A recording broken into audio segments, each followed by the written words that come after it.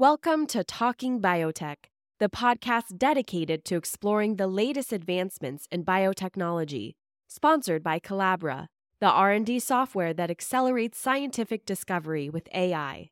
Each week, we'll dive into the latest innovations and discoveries with industry leaders and pioneers. Now, here's your host, Dr. Kevin Folta. Hi, everybody, and welcome to this week's Talking Biotech podcast by Collabra. And this week's a little bit different because we're going to talk about a historical moment in biotechnology. Now, if you ask any scientist that studies crop biotechnology what they were doing in September 2012, you probably get an eye roll and an offer to sit down for a long, tragic story. Now, just like how some people know where they were when Elvis died, when they heard of the Challenger disaster, or when Y2K descended on the year 2000, many scientists and science journalists were permanently stung by the events surrounding this controversial scientific paper published in the journal Food and Chemical Toxicology. You remember this one, the Seralini paper, right?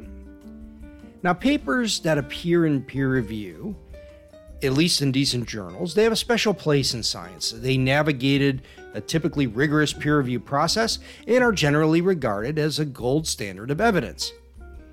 And that's why this paper, featuring 3 rats, their bodies swollen in all dimensions with massive tumors, caused such a massive uproar within the scientific community, across all media, and with the population in general. It was because the tumors were apparently caused by the consumption of genetically engineered corn, along with the herbicide Roundup. Now, this report would ignite an explosion of controversy. It would arrest development of technology to the food insecure and firmly affix 3 miserable rat faces to the discussion of crop genetic engineering. The paper changed public perception of technology and forever affected how scientists engaging the public on a topic with profound scientific consensus, as all the data in the world didn't stand a chance against the specter of life-shortening cancers and the onset of degenerative disease. Now, even today, the iconic rodents have evolved into the ratty little faces of a bankrupt movement.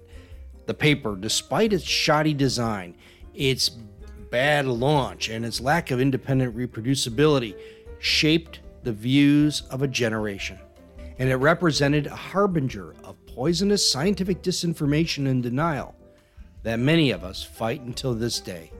The study found that rats fed by Monsanto's Roundup Ready corn over the course of 2 years had increased levels of tumors and mortality compared to the control group of rats. Story that will make your stomach turn.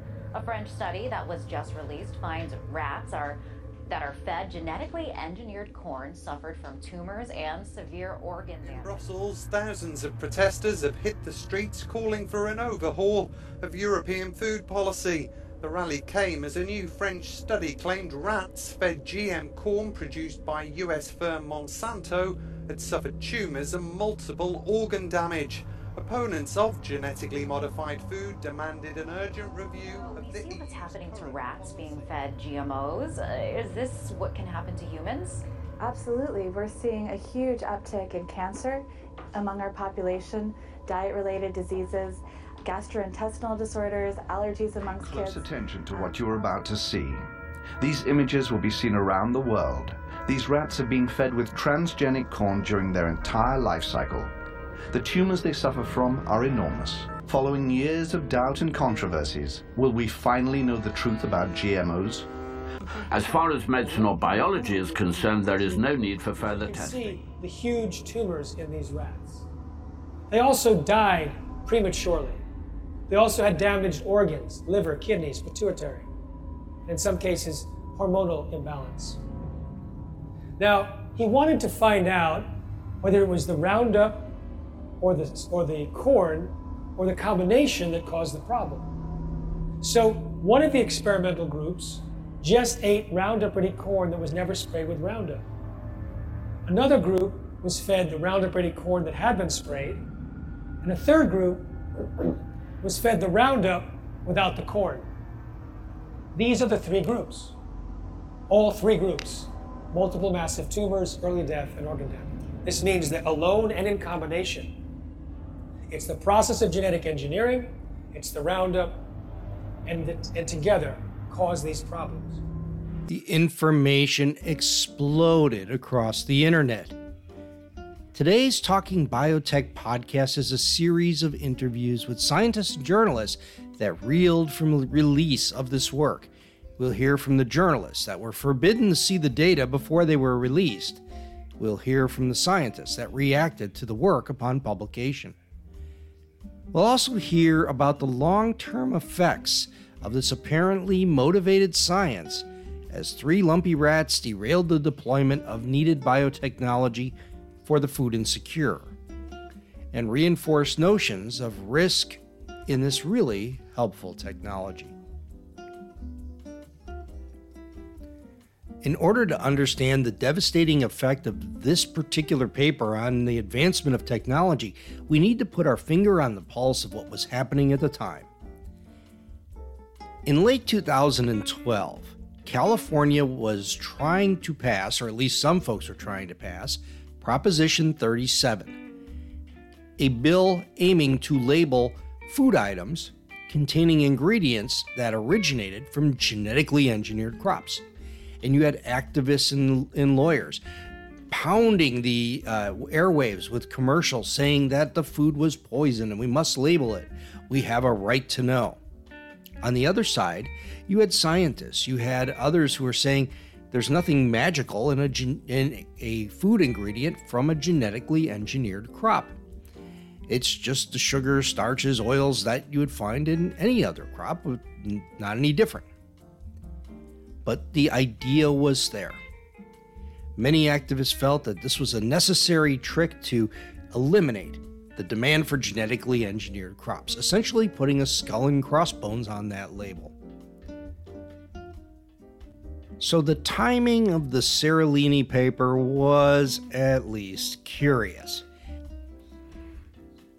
And here are the thoughts of Dr. Alison Van Eenennaam, a specialist in cooperative education at the University of California, Davis, and her thoughts on the curious timing of the release of this paper. It was pretty obvious that it was a politicized paper. At the time, I was quite involved, along with several other scientists at UC Davis, in answering media questions about the mandatory labeling of genetically engineered products that was on the ballot as a statewide initiative. Had been doing a lot of work with the media, and the timing of this, well, highly suspicious, I guess I'll put it that way. I don't want to sound like a conspiracy theorist, but the timing was such, and the lack of reporters that got it weren't able to contact independent experts, and then it segued into the Dr. Oz show. It really appeared like a coordinated a campaign, and the timing was highly suspicious, I guess would be putting it mildly. And that would be putting it mildly. The paper came out in September 2012, only 2 months ahead of when the vote was supposed to take place. So what better way to motivate people to vote for this labeling initiative than to scare them to death with information that says the food inside those containers will kill you. So you better label it or you'll end up like one of these rats. And it was all set up in a way to generate that fear and uncertainty. But what exactly were the experiments in the paper, and why was it so bad? Here's Miles Power. Dr. Power runs a YouTube channel and also works in the area of chemistry. He gives his interpretations. So I first heard about the paper when a friend of mine challenged me to debunk it. You see, a few months prior to it, I wrote a few articles and made a few videos talking about GMOs, something that I'd never really been interested in before. But in 2012, I found myself in San Francisco, where there was a lot of hoo-ha about Proposition 37. My friend said, hey, there's this new paper that's about to come out. It's about to be published. And it shows that everything you said about GMOs is completely nonsense. And that GMOs are in fact dangerous. Not only are GMOs dangerous, but a herbicide used alongside GMOs is also potentially dangerous. So he sent me a link to this paper, the long-term toxicity of Roundup, blah, blah, blah, blah, blah. And straight away, I noticed flaws with it. The number of rats that they used in the study was far too low. I think they only had 10 rats per group, and there are only 10 groups in total with 2 different sexes. And I was like, okay, there's something odd here. It feels kind of disingenuous, or it feels like this paper really shouldn't have the oomph that it has. And then I thought, you know what, I'm going to look a little more into it. The first thing I'm going to look into is what kind of rat did they use? You know, how did they design the experiment? What, you know, food were these rats having? And straight away, there was just flaws. The rat that they used, the Sprout Dowley, is known to spontaneously grow tumors. And the first thing I did was look at these rats and see, you know, hey, how bad is it? And it turns out that, yeah, this is well known. So straight off the bat, this paper was rubbish. And not only that, you kind of look a little bit deeper and you see the images that come along with this paper, and you see that actually they only had 3 rats in these images of the ones that were fed Roundup contaminated food, the ones that were fed GMO food, and the ones that were fed Roundup and GMO food. But there was no control group. And that was immediately a red flag for me, because it kind of implies to the reader that the similar kind of tumors wouldn't be found in the control group. And that's a load of nonsense. And I remember this. I remember feeling quite angry about this, because I'm deep down very much a drippy hippie. I'm very much a tree hugger. I care a hell of a lot about the environment. I care a hell of a lot about animals. And to see the pictures of these rats clearly in distress, where a ridiculous percentage of their body mass was tumor, and they looked like they were in a lot of pain. You know, I just saw red, and I just saw this paper for the fraud, for the scam that it was. So one of the main red flags in this paper for me was how the data was represented. It wasn't in a nice, neat table, which is what you would expect. Instead, it's in these weird, really badly designed graphs where instead of bright colors or some kind of table to go with them, it's all dashed and dotted lines as well as arbitrary cutoff dates. I think that is done on purpose. It's deceitful. It's done on purpose so people can't nitpick the data. Because if you look at the actual hard data, if you're able to pull data from those graphs, which I've done, you will find out that it actually says, this is how badly the experiment is designed. It says that, you know, male rats that were fed a diet containing large amounts of glyphosate will live longer. And that's something that I think a lot of people who promote this paper don't take the time to actually, well, look at or to understand. It's a case of having a badly designed experiment and then trying to find what you wanted to find afterwards. And here is Professor Stuart Smythe from the University of Saskatchewan. What you were able to start to see was that the credible scientists in credible institutions were approaching the question not as objective scientists, but with a deliberate research bias, because the rats they used were used in cancer research studies. So the rats were designed in the control group were obviously going to get cancer tumors because they had been bred to develop tumors so that they could properly test cancer drugs. And then when you use them for an experiment like this as your control group and the experiment group, it was guaranteed to generate tumors. So it was never about testing glyphosate. It was all about ensuring that they could generate cancerous tumors. And it's really hard to gauge, what was somebody thinking. But there's a couple of important tells. The main figure that had the impact was a picture of 3 rats. One that ate GMO corn. And it said right on the panel, GMO.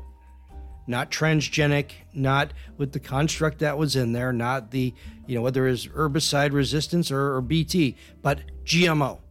Those 3 letters were critical to put next to that rat full of tumors. The next one, R, for Roundup. And they could have written the whole word maybe, and it would have been a little more clear, but that one had tumors too. The next rat, GMO corn plus Roundup, so it wrote GMO plus R. That right there is a real tell, because scientists don't use the term GMO typically. It's imprecise, it's scientifically meaningless. And so one could make the argument that the purpose of this was to juxtapose those three letters against that tumor-laden rat. But the real tip-in for intent was the lack of a control. Because the rat that didn't consume this stuff, the rat that had whatever, regular feed, also grew tumors too. If you placed that control rat in that figure, it loses all of its punch. So how does it still have punch? How did it still captivate the media and travel through social media virally? How did this get so much traction? Well, typically we have journalism to protect us from scare science, that trained professionals with access to experts can help us ensure that information is properly vetted before being released to the general public, or at least stand as a counter voice to that which is being projected by motivated individuals. But this wasn't the case in this particular paper. Here's journalist Joan Conroe to talk about what happened that made this Seralini paper a little bit different in its release to the press. When the paper came out, there was a really interesting strategy that seemed to be well prepared, quite well cooked, in fact, around a number of different routes to get this information out to the public. First of all, before the paper came out, there was a press release that was given out to some journalists, apparently. And they were allowed to come to this presser. However, they had to sign away some kind of rights about like not talking to anyone else before they were allowed in, before they were going to publish their stories. They had to only get the perspective of the Seralini team. A similar story is told by John Entine. He's the executive director of the Genetic Literacy Project.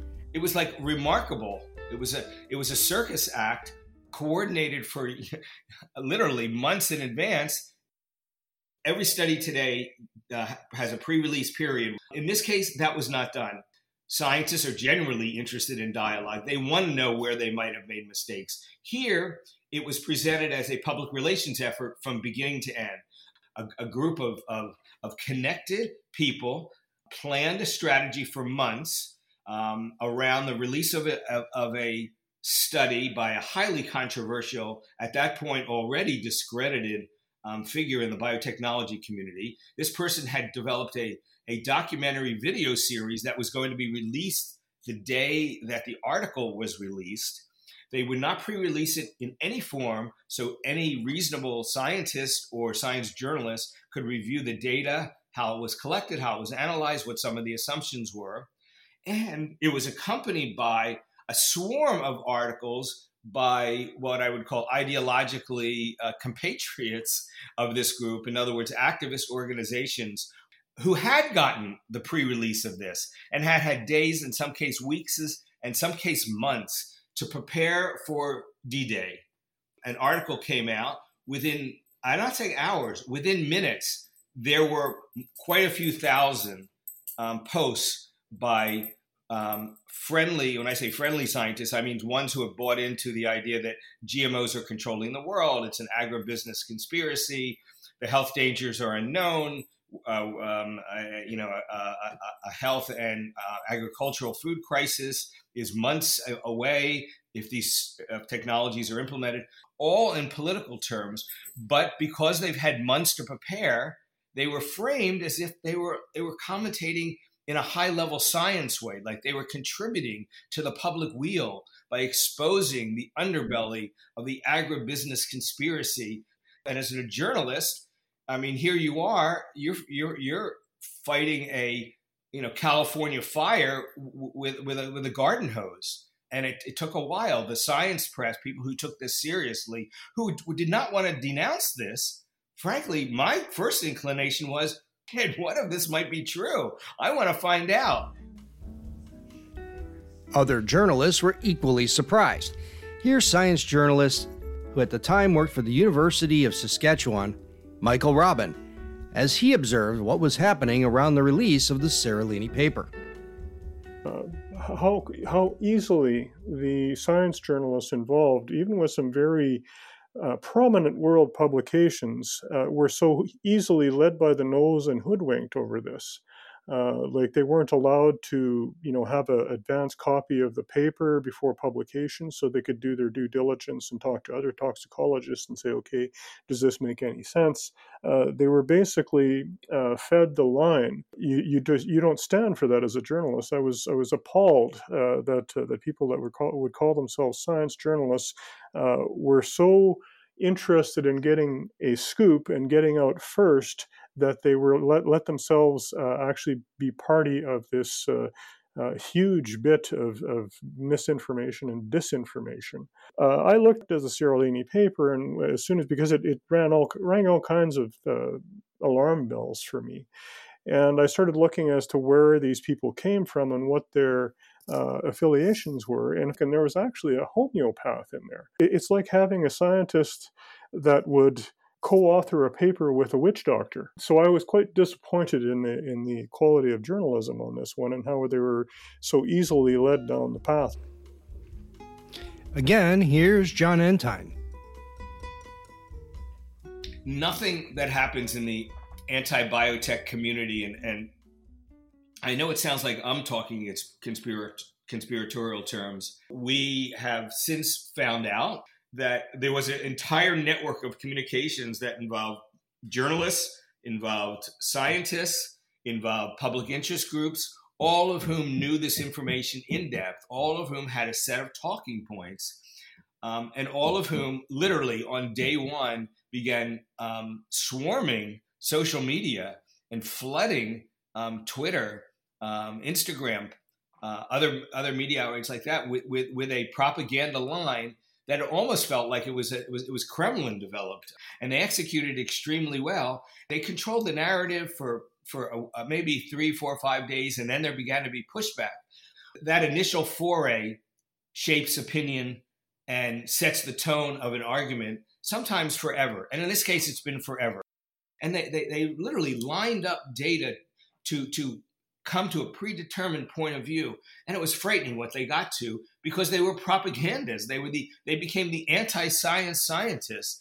And what was frustrating as a journalist is that the journalists didn't get that for a large part. It took years from 10 years ago when the Seralini report came out to, I'd say, 2017, 18, when it was just by then, 5, 6, 7 years, it was widely accepted that Seralini was an ideological crank, and the people around him were essentially demagogues, many of them financially paid, but others of them just, surviving on the high of ideological extremism and wanting to execute their worldview.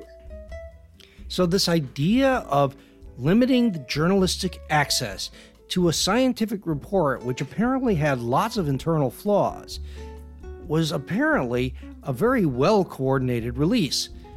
But who was the institution that would condone such behavior?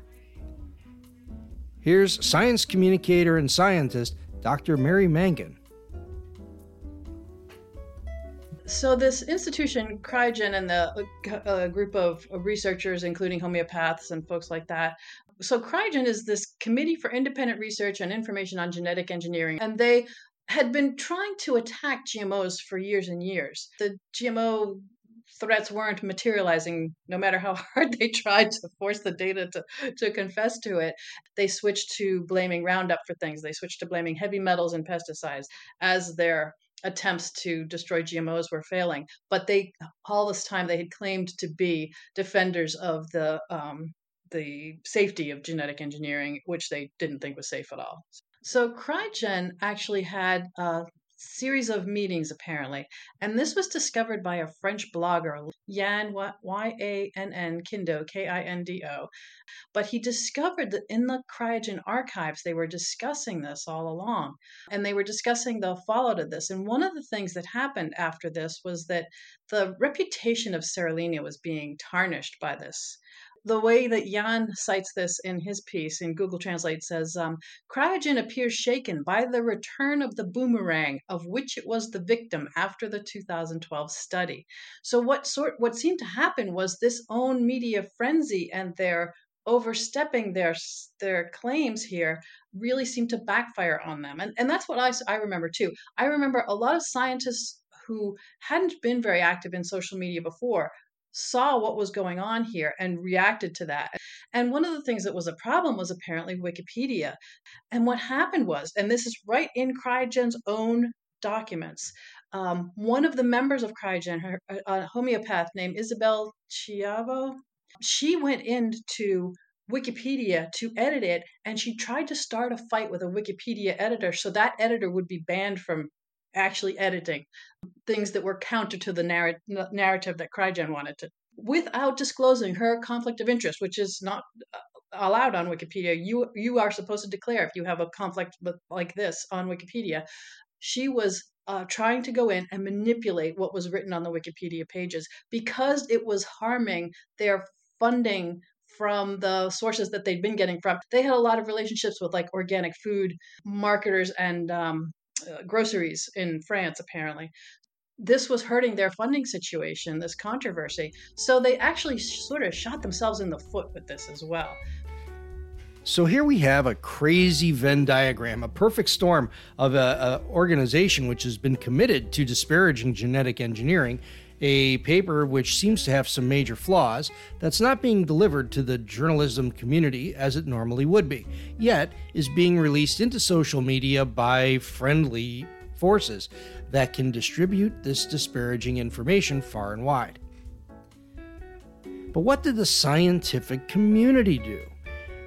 The pushback was pretty swift. I mean, I remember looking at this paper and thinking, I gotta do something, and I wrote a letter to the journal. But what did other scientists think? Here's Professor Smythe again. My response, Kevin, was that this has to be, really very poorly constructed and undertaken research, because GM crops are tested for exactly this through rat research in terms of 90-day feed studies. So, the 29 countries that are growing GM crops and the other 40 countries that import GM crops. So regulatory agencies in 70 countries around the world have assessed exactly this, and not one of them were ever able to identify any concerns like what Seralini and his group found. So this clearly was an outlier, and it really made you want to investigate to see, are their results credible, or why is this one paper so different from the hundreds of other studies that have been done? So it was reassuring to find out that this was deeply flawed research. And Dr. Smythe really frames the question. This appeared to be outlier research that, because of the timing and all of the issues with access to journalists, really said there was more to this than meets the eye. Not only did the data not fit with everything we knew, the circumstances around its release seemed highly suspicious. With that in mind and other issues at work, the journal retracted the paper. Here's Miles Power talking about that retraction. So this paper was retracted, and really the reason why that happened was because of the immense backlash against it. The entire scientific community seemed to stand up and say, hey, no, this paper is fundamentally flawed. And I'm not just talking about people who are pro-GMO.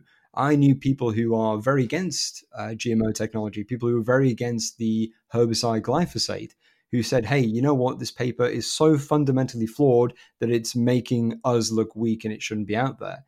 And also there was the ethical side of this paper. The rats that were allowed to grow tumors to the point where I think it was 25% of their body mass was tumor. That's incredibly unethical. What do you get from doing that? And people saw this and they were rightfully disgusted by it.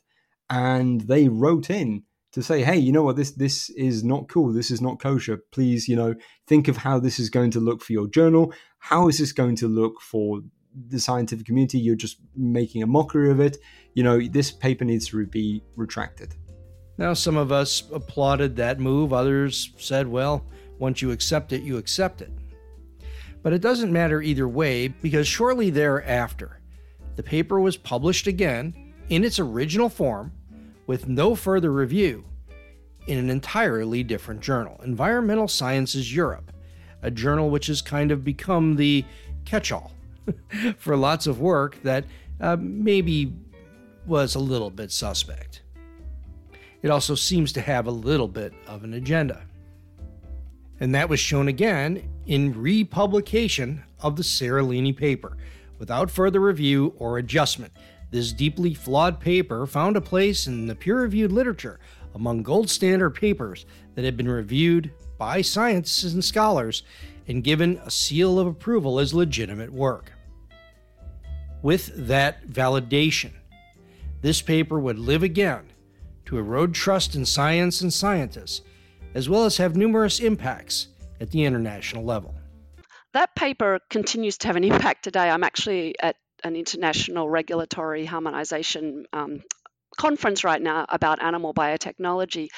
And even to this day, people still talk about the impact of that particular paper. And I think when legitimate scientists spoke out to criticize that paper, there was a real effort to suggest that those scientists were all paid off by industry. And that kind of back and forth and suggestion that everybody's on the take, it does erode trust in science. And I think that this kind of suggesting everybody's a tobacco scientist when in fact scientists speaking out around this technology are mimicking what the scientific consensus is, that's the opposite of tobacco scientists, right? It's the scientists that are saying things that don't agree with the weight of evidence that have to be looked at with great scrutiny, because they're not talking about the weight of evidence supporting their opinions. And so certainly you can have disagreements in science, and that's part of our scientific process. But when groups consistently come up with data and studies that go against what everybody else is finding and the findings of every scientific society in the entire globe, that's when you got to start going, what's going on here? This doesn't seem right. And I think that trying to create this, well, we really don't know, 50% of the scientists think this, 50% of the scientists think that, when in fact 99% of the scientists think one thing, which agrees with the scientific evidence, and 1% are saying something very contrary. That's not a 50-50 proposition. And suggesting that creates false balance. And I think that is where we start to lose trust in science, because it's like, well, no one seems to know, so I guess we really don't know. And whereas in fact, in this case, around the safety of the approved products, it's pretty settled science. And I think that to suggest that it's a 50-50 proposition is really creating false balance in people's minds. So when I first read this paper, I was fresh out of university, and I'd stumbled upon bad papers before where I'd found in the lab that their conclusions were incorrect or what they were saying was more blatantly wrong. But I'd never stumbled upon something that was deceitful before. And it was really eye-opening to see my fellow scientists capable of doing something like this. They obviously had a motive for producing something that is fraudulent, and that people would allow animals to suffer just to get their ideology out there. I was really quite taken aback by it. And it was a moment in my life where I had to stop for a second and realize that, everything in science isn't as rosy as they tell you at university. Well, science isn't as rosy as they tell you at university. You see the problem here. This particular work was breaking the trust, not only of the public, but also of scientists. Like, what are we publishing? How is it getting done? And most of all, why does it seem like there's intent to misinform? And this was the major problem. But a potential remedy? Replication. The work was creating such a stir and such a distrust in science and in our food supply that the EU commissioned 3 independent studies at the cost of something like 15 billion euros. And what were the results of those studies? Here's journalist Joan Conroe. I was particularly annoyed when the European Union studies came out that essentially showed that there are no problems with consuming these GM crops, with Roundup Ready GM maize specifically. And when those studies came out, and nobody could accuse the EU of being a big fan of GM crops. And they did 3 studies to try to address this issue in a very transparent way. Yet when those studies came out, groups like GM Watch immediately denounced them, making claims like they hadn't made all of the data available, which was absolutely ridiculous because even the raw data has been published, so anyone can look at it. Also claiming, well, they never replicated Seralini's studies, but the intention was never to replicate a bad study. It was to answer the question that Seralini ostensibly was trying to answer himself. Are these crops safe to eat? And I think that the EU studies, put that to rest and showed that Roundup Ready GM corn is safe to eat. And that long-term studies, breeding studies, were not needed to further verify that. And so, unfortunately, that message has never gotten the same kind of publicity that the original bad study got from Seralini. As an animal scientist, I know there have literally been hundreds of peer-reviewed studies done on feeding genetically engineered feed to livestock. And in fact, not only peer-reviewed studies, but we now have literally 20 years of experience of feeding genetically engineered crops to our livestock populations globally, effectively. And if there was deleterious impacts on their health, we would have seen it in our production animals. Their performance would have gone down. I guess they also would have large tumors. And we just haven't seen that. And there's been a couple of studies that have exactly reproduced what Seralini did, but using a rat strain that's advised for long-term studies rather than the Sprague Dawley, which is not, and they haven't seen the same results. And those studies get very, very little media attention because, it's so much harder to reassure people and to publish effectively negative data showing no tumors than it is to frighten them. The literally billions of animals that eat genetically engineered food their entire life, every day of their diet, and have no health problems, that's what the facts are, but it's hard to make a sexy meme out of that. One of the first things that came out was some of the journalists started to complain about this. In fact, Deborah Bloom called it a rancid, corrupt way to report about science when the whole story about the control of the press release and who you could talk to came out. Journalists said, although Aransky notes that news outlets later updated their story, the first accounts are all still enjoying an uncritical ride in activist circles, such as this one from France's Le Monde, where I assume the agreement was signed and which almost reads like a press release. And so here we had direct testing, asking the same question that was asked in the original paper, that actually said that what was found in the original paper probably wasn't true. So here we had what appeared to be intent that was not reproducible. And this right here should have put the entire issue to bed. The problem is that it didn't. The papers that came out that showed that the original work was incorrect never got much traction. And Dr. Van Eenenim's assertion that many animals are eating 100% or near 100% genetically engineered grain. So something coming from corn or soy, actually directly, not the oils, starches, and sugars, things that we consume. They're eating the actual grain itself. No problems. So all of the evidence suggests what we already knew, that these things were safe.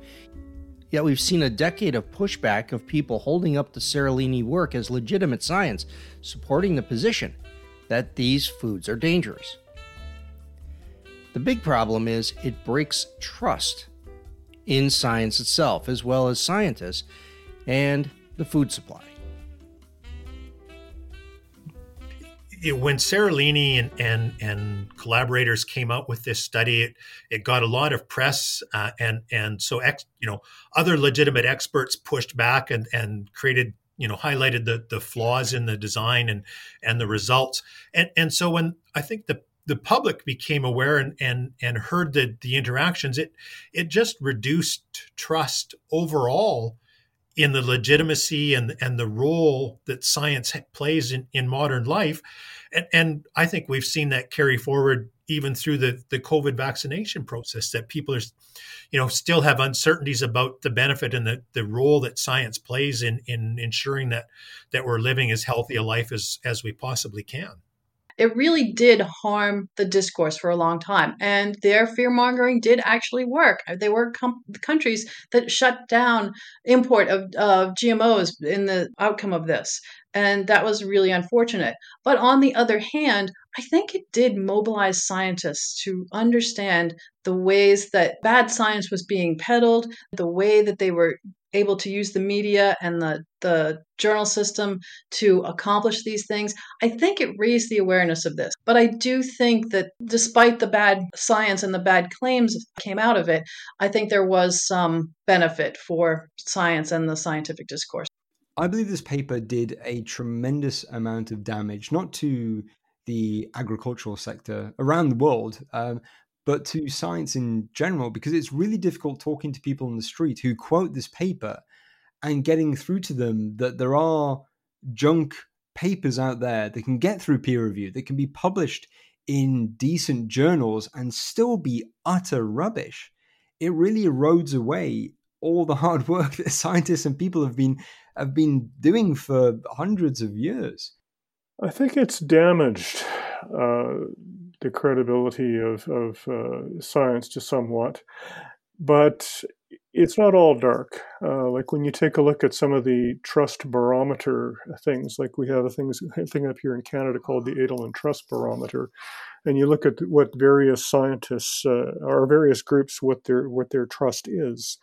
Trust levels are, and still farmers are way up at the top of that. People do trust farmers, and university scientists and even government scientists are up there as trusted sources, which is, I think, a good sign. And I think it's probably why they come under such heavy and concerted and focused attack. You need to, if you're going to change the messaging, you have to discredit the other side thoroughly, and that means going after the most trusted people on the other side that is basically talking against you.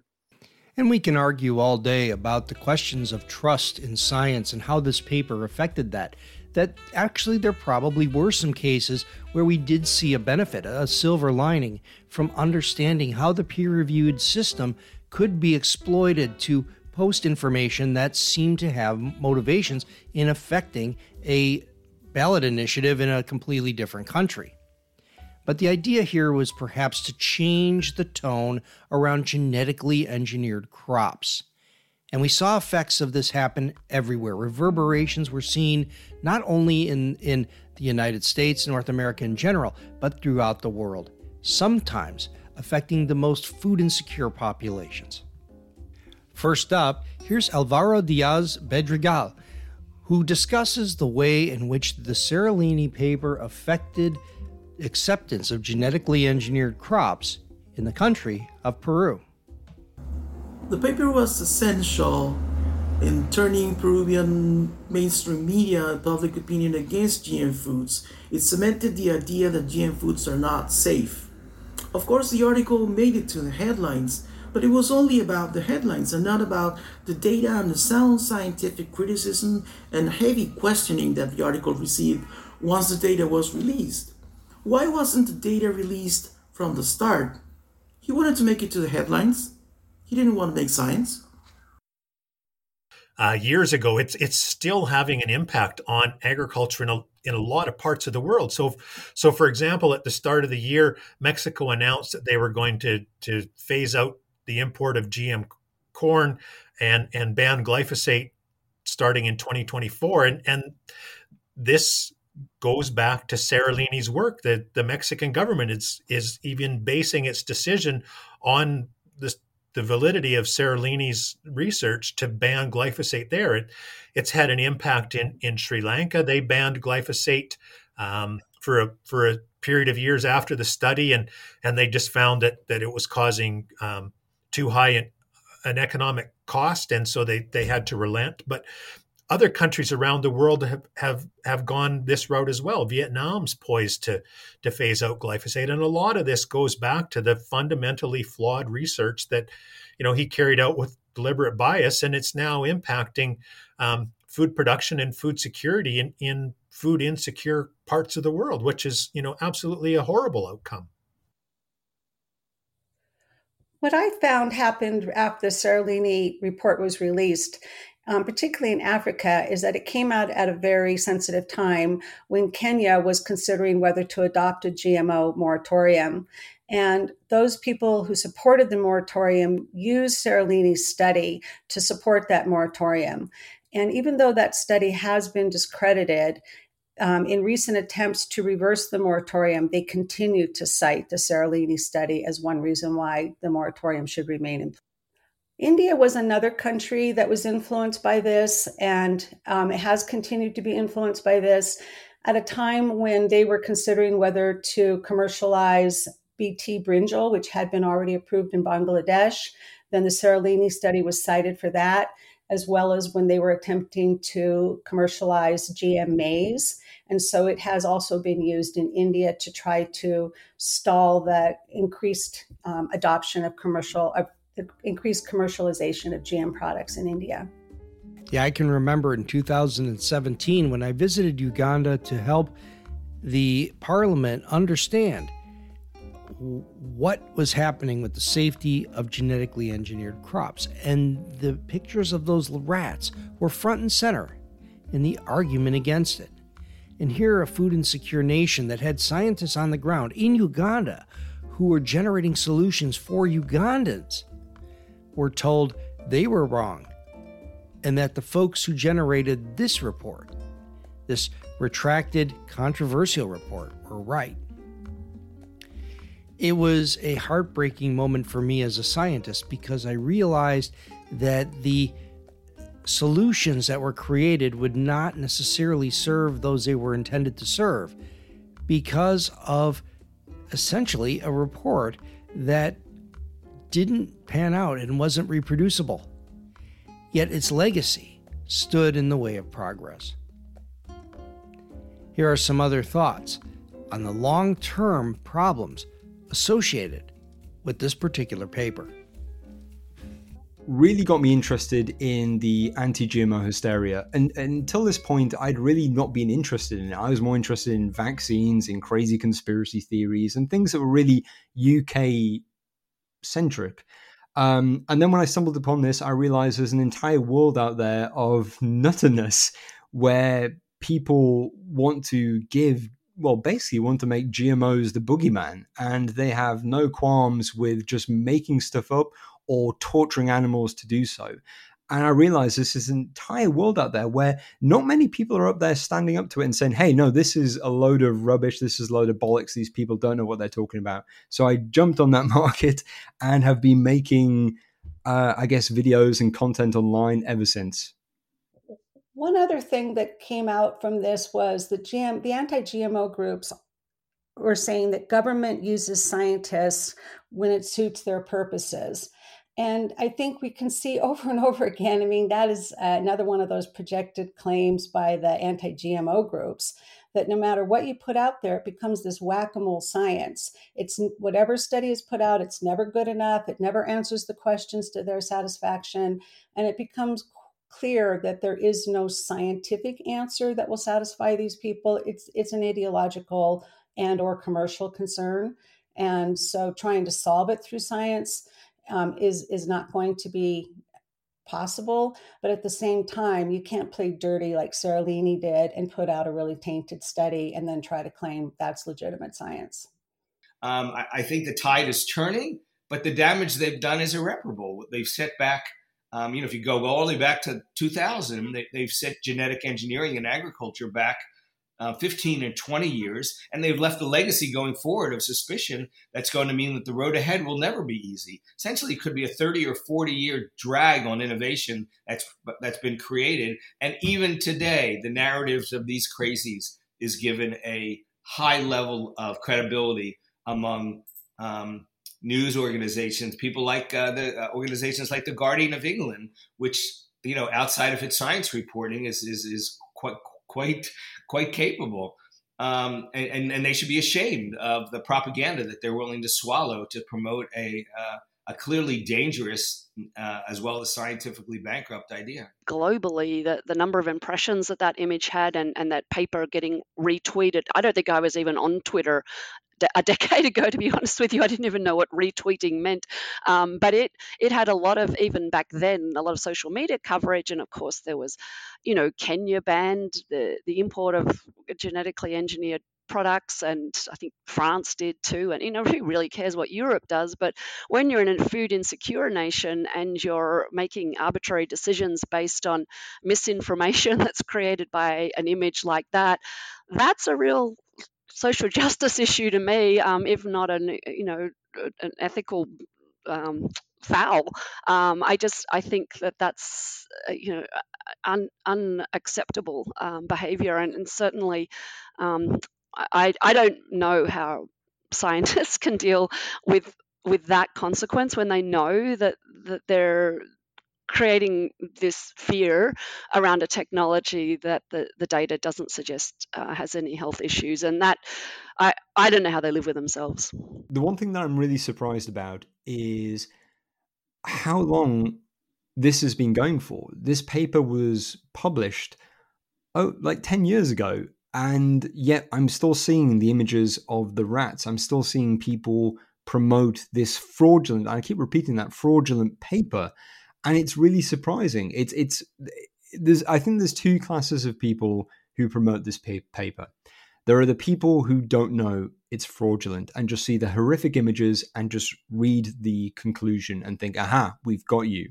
And there are the other people who I really can't stand, the people who know that it's wrong, the people who know that it's fundamentally flawed, and the people who don't care and they keep promoting it. And the thing that I really hate about it as well is that it's almost giving the green light to similar studies, allowing people to torture more animals to get horrific images so they can try and scare people about a technology that they just for some reason don't like. I guess it kind of opened my eyes to information as a weapon. And I guess it's been around for a long time. We've seen it in politics now, and we're seeing it more than ever now with social media. But I think this was my first dip into science communication or science messaging used as propaganda to twist, to make money, to get rid of your market competitors, all sorts of things that they might use this for. So I guess perhaps I lost a little naivety that day. And to those of us that see biotechnology as a solution rather than a problem, I guess we all lost a little naivete that day, if not a little piece of hope. Our dreams of technology serving others were in a tenuous position already. Golden rice had already been defeated for over a decade. The EU was not approving new GM crop varieties that farmers really wanted. And a fledgling campaign against the herbicide glyphosate was just getting off the ground. That's when Huber wrote the letter to Tom Vilsack about the mysterious secret organism. That was 2011. This paper was a shot in the gut, not because it was bad. It was a shot to the gut because so many people accepted it and celebrated it and used it as a nucleus to promote an ideology that ran contrary to the hard scientific consensus that we helped build. Those 3 tortured rats, they became emblematic of an anti-technology movement. A group of modern-day Luddites that oppose technology even though it can benefit farmers, it can benefit the food insecure, it can benefit the environment, and it can help the industrialized world consumer with higher quality, less expensive choices. Time will not be kind to the Seralini paper, and it hasn't been already. The real story here might be the failure of the scientific establishment and the mainstream media to not stop this from happening dead in its tracks. The fact that a semi-relevant late career Google dead scientist has to piece together this story by interviewing people perhaps is the real tragedy. This article was a scientific watershed. It was a political, motivated, and in my opinion, constructed experiment, spawned to push an agenda and fit a warped ideology and perhaps even influence the outcome of a ballot initiative. This is the kind of thing that should have made headlines. It should have made headlines for its lack of reproducibility. It should have made headlines for its lack of concordance with the scientific consensus. This is a special issue of the Talking Biotech podcast. I thank all of the contributors who took their time for interviews, and I hope you look into the show notes for their social media contact information and follow them. Better yet, follow them and share their posts. This is how we change things. It's taking the many voices of the credible information, the people who are the experts, in sharing their information in a kind and high road way. That's the way we chip away at the legacy established by those 3 lumpy rats. The picture of the 3 tortured rats was shocking. It's going to take many years of slow, incredible science to unravel the tragic distortion that they left in their wake. And it needs to be said that the opinions expressed are those of the individuals expressing them and not Kevin Folta or the University of Florida. And don't write nasty grams to my employer. This is not a university function. This is not a university product. And in fact, they have told me to not do this product. So I do this on my own time, my own dime, and it is 100% separate from the university, even though such extension and information about modern technology should be a critical part of the university's portfolio. But we'll agree to disagree, and I'll simply provide this content here on my own. This is the Talking Biotech podcast, and we'll talk to you again next week.